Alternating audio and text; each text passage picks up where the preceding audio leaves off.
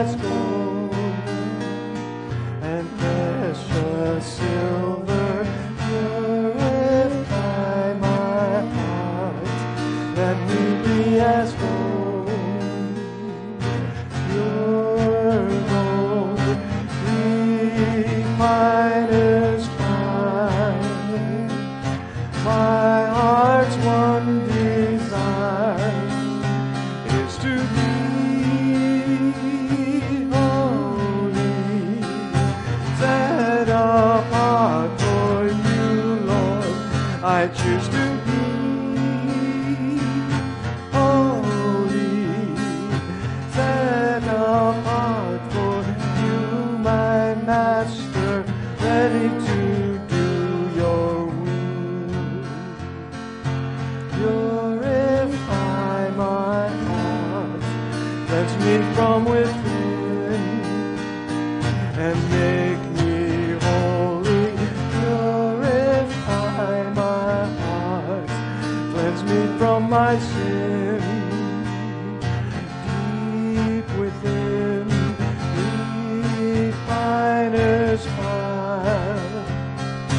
My heart's one desire is to be holy,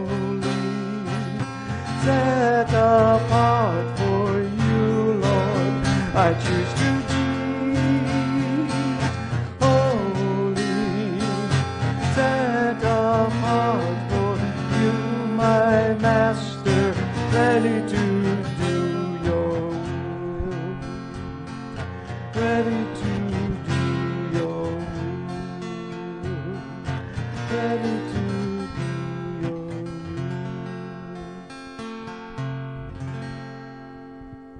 Let's bow our heads for an opening prayer. Father in heaven, awesome God, you are greater than our comprehension, greater than our imagination. Yet through Jesus, we know the intimacy of your vast, wonderful, immeasurable love. We gather to worship you this Sabbath day with thanksgiving, with praise, with song.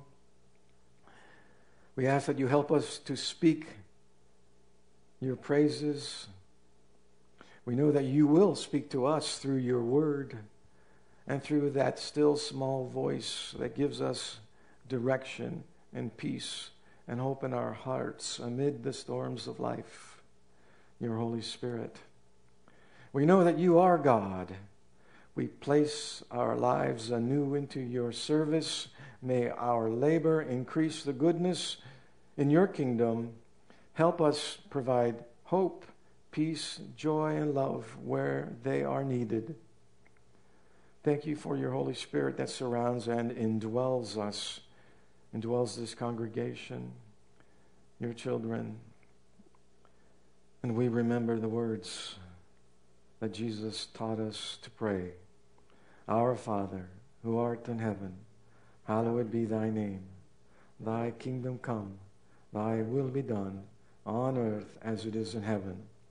Give us this day our daily bread, and forgive us our debts as we forgive our debtors. And lead us not into temptation, but deliver us from evil. For thine is the kingdom, and the power, and the glory forever. Amen. Well, do you know that Jesus asked a lot of questions? In the four Gospels, Jesus is asked a question 183 times. On the other hand, the number of questions that he asks is much more. He asks 307 questions. You would think that the people would ask Jesus a lot more questions than he would have asked of them.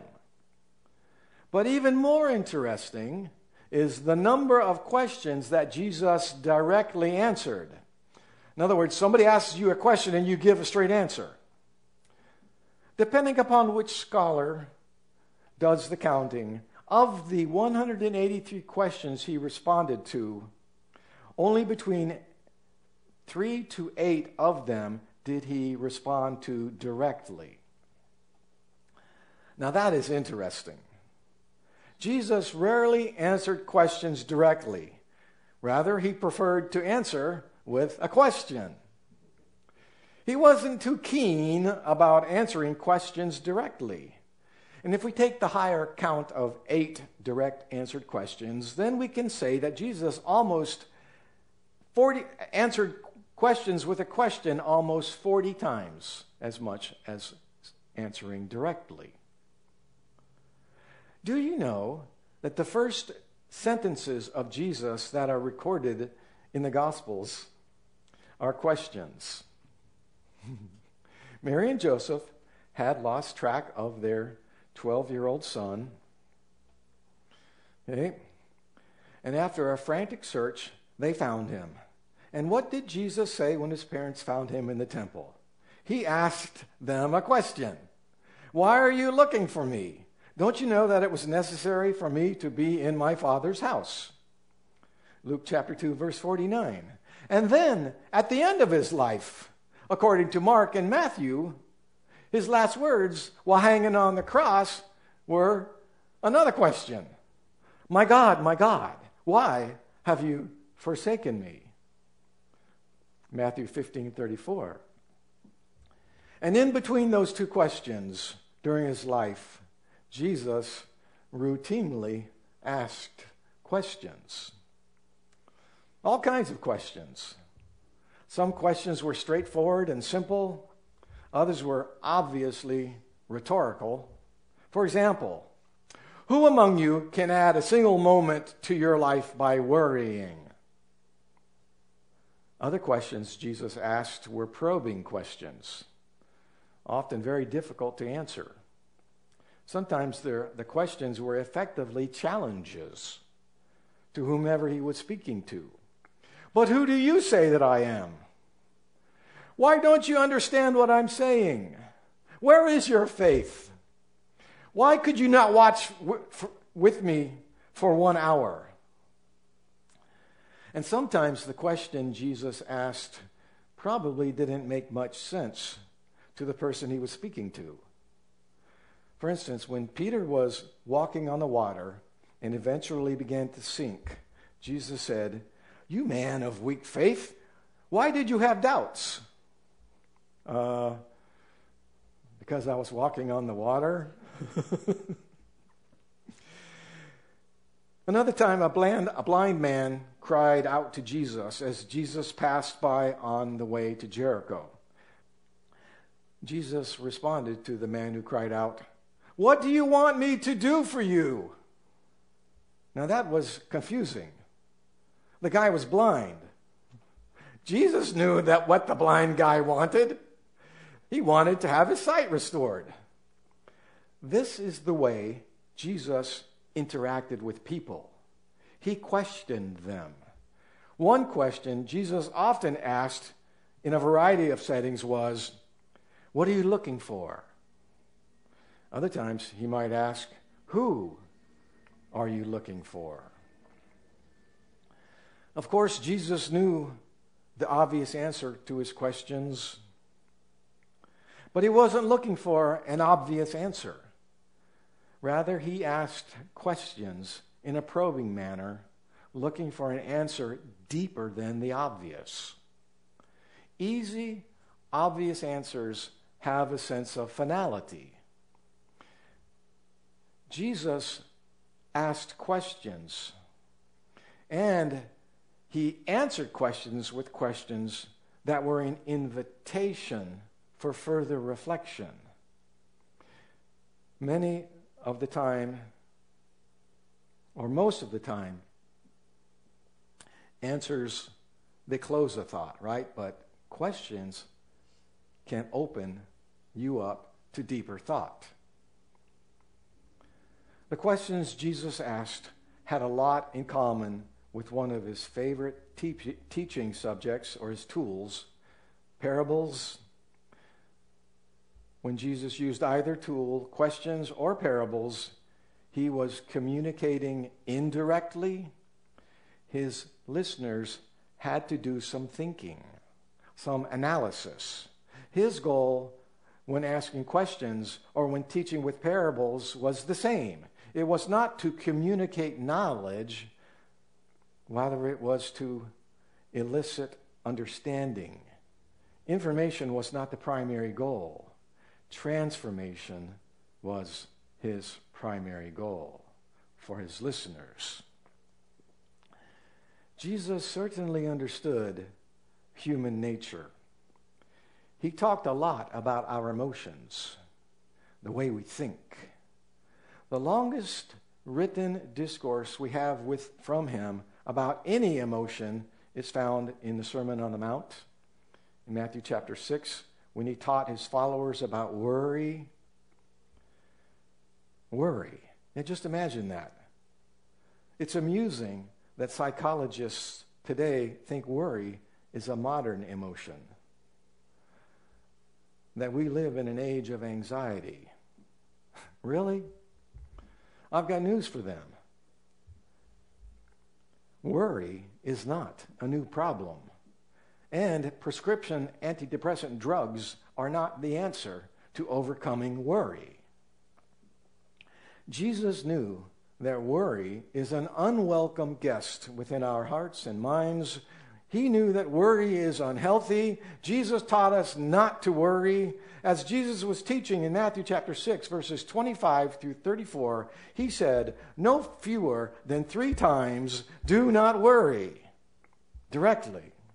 It was a refrain that he used to emphasize a central point. His repetition helps us to remember worry is so persistent and insidious that the injunction from Jesus, "do not worry," needed to be persistent. It's part of what humanity is. Jesus knows us so well. He knew that our worries are not easily dismissed. For some of us, when we're told not to worry, that's when we worry more, right? When somebody tells us not to worry, then we start worrying even more. But the real power in the words of Jesus in Matthew did not come from his repeated injunction, "Do not worry." Rather, he asked 5 rhetorical questions, rapid fire, quick succession, and they should really grab your attention. Matthew chapter 6, verse 25 through 34. Question number 1. Is not life more than food, and the body more than clothes? Look at the birds of the air. They do not sow or reap or store away in barns, and yet your heavenly Father feeds them. Are you not much more valuable than they are? Can any one of you, by worrying, add a single hour to your life? And why do you worry about clothes? See how the flowers grow? They don't labor or spin. If God clothes the grass of the field, which is here today and tomorrow is thrown into the fire, will he not much more clothe you, you of little faith? Jesus used rhetorical questions more to produce an effect than to get an answer. He steered his listeners to an understanding about worry that should be obvious. Do you think? The cumulative effort of his questions is powerful. He challenged the validity of worry. Jesus drew his listeners into a dialogue about worry. He painted a beautiful scene of flowers in a field. There was no gardener, no one watered the flowers, no one cultivated them, yet God cared for them and supplied all that was needed. The result was that the flowers were sprinkled across the field, dancing in the gentle breeze, growing and content. It was beautiful, the picture that Jesus painted.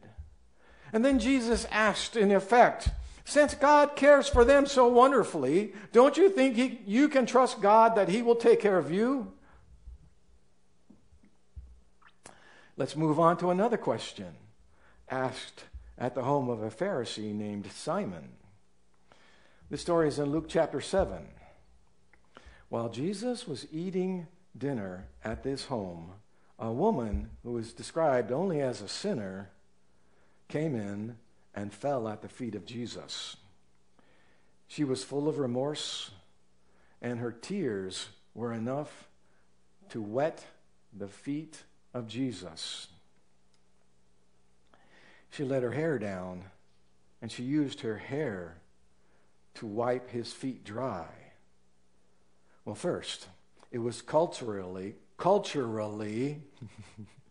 improper for her to let her hair down. And second, she used her hair in a provocative manner as far as the culturally correct guests at the dinner were concerned. Imagine the scene. She wiped his feet with her hair. She kissed his feet, and then she placed perfume on his feet. It was a scandal for her just to even be there at that dinner, but what she did made it doubly scandalous.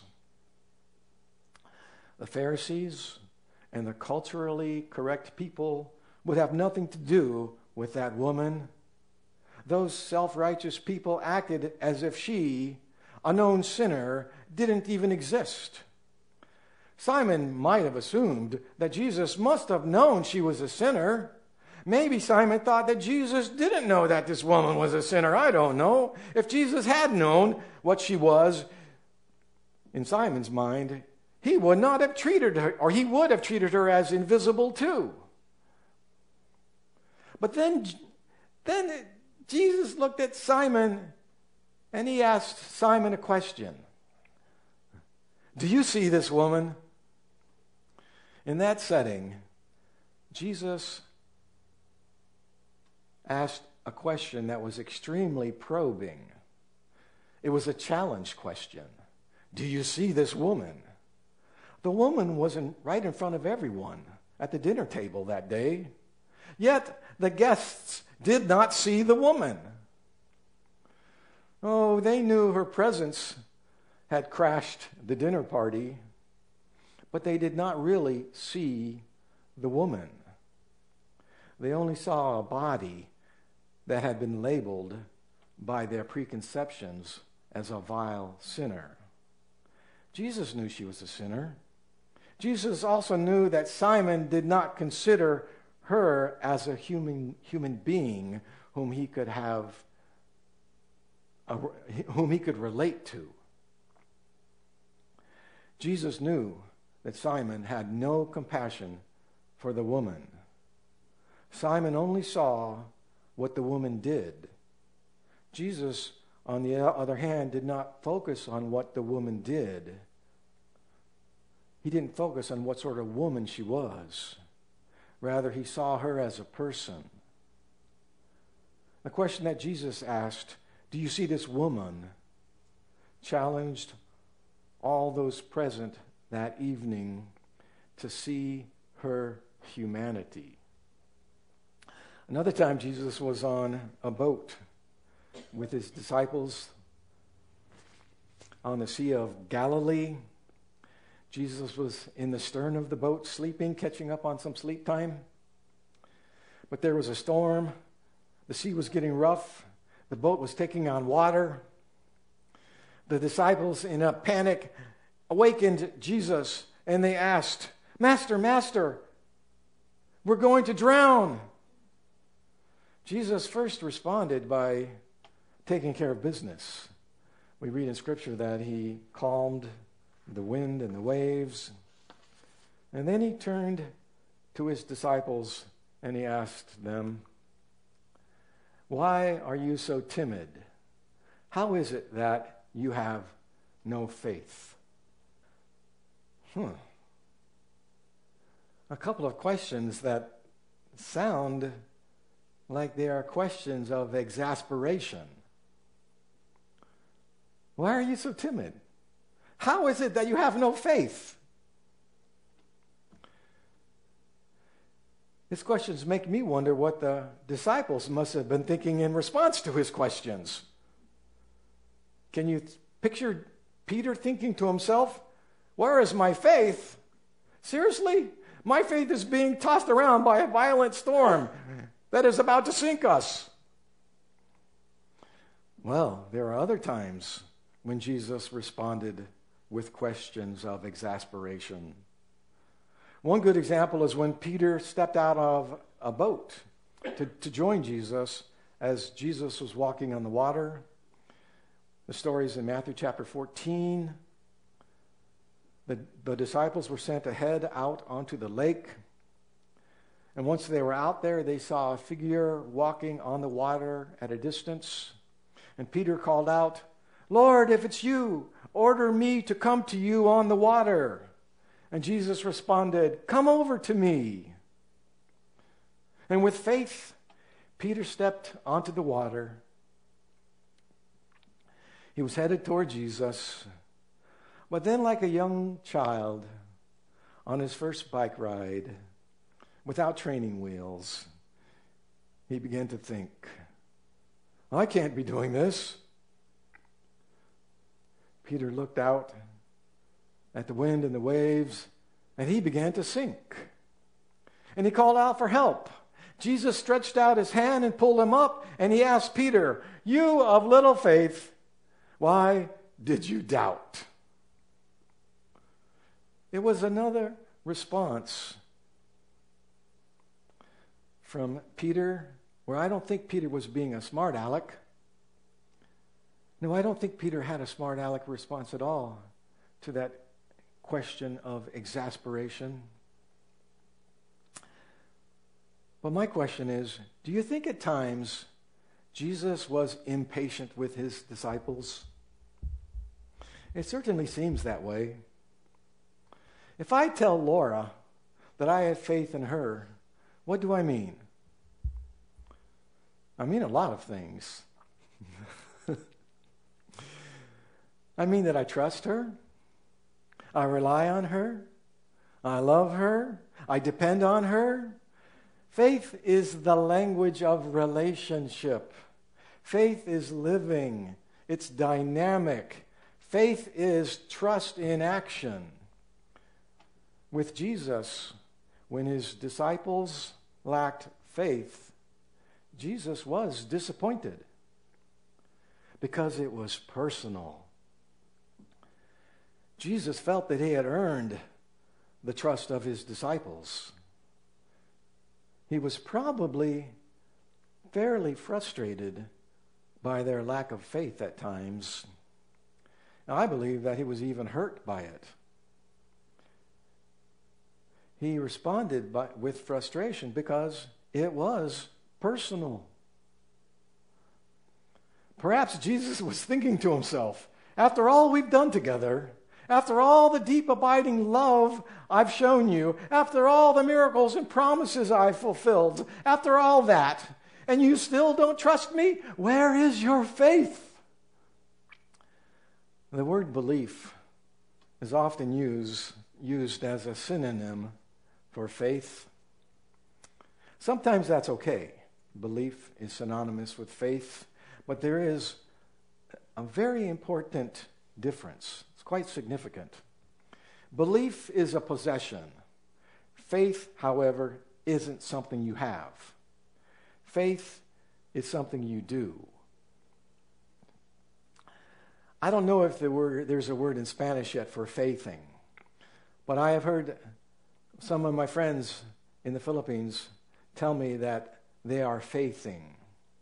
They turn our English word, faith, a noun, into a verb. Theologically, having faith is something that we do. It's grammatically incorrect in English to say, I faith sometimes. Or, I'm faithing more and more as I mature in Christ. But theologically, it is correct to think that way. So allow me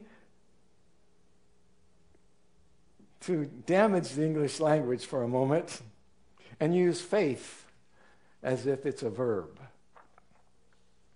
As Peter walked on the water toward Jesus, he faithed quite well for a while, until fear crept in and took over. As Peter faithed less and less, he sank more and more. But even with his fear, he was still able to faith a little. He was capable of some trust, even if it wasn't complete trust. He was able to faith long enough and well enough to cry out, "Lord, save me." But he still sank because he faithed intermittently. But Jesus saved him anyway, despite his fickle faithing. Jesus certainly doesn't expect his followers to trust that he will calm every storm we face in our lives. We all face storms. Sometimes we face literal storms. Other times we face storms of rejection, violence, storms of inner turmoil. Jesus does not promise to keep the storms out of our lives. However, God has taught us what his expectation is for our expectations through the words of the Apostle Paul. The expectations of God for our expectations. I am convinced that neither death nor life, neither angels nor demons, neither the present nor the future, nor any powers, neither height nor depth, nor anything else in all creation will be able to separate us from the love of God that is in Christ Jesus our Lord. Powerful expectation. Jesus wants us to live lives of faith. Theologically, faith is an action word that allows us to hold on to our love of God. Whatever comes along in life, God will remain. He will never let go of us. We are secure in his saving grace.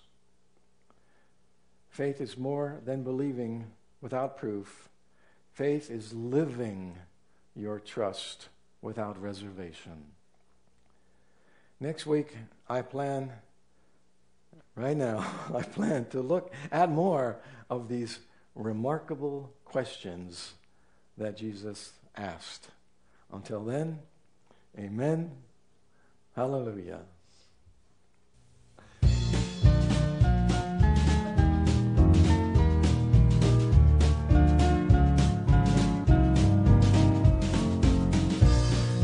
Stars his handiwork I see. On the winds he speaks with majesty. Though he ruleth over land and sea, what is that to me? I will celebrate nativity, for it has a place in history. For he came to set his people. What is that to me?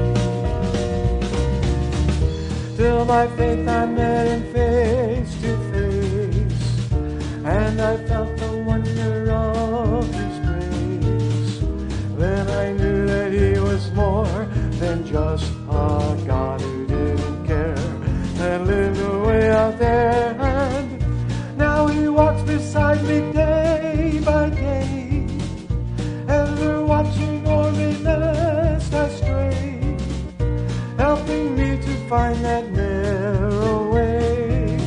He's everything to me.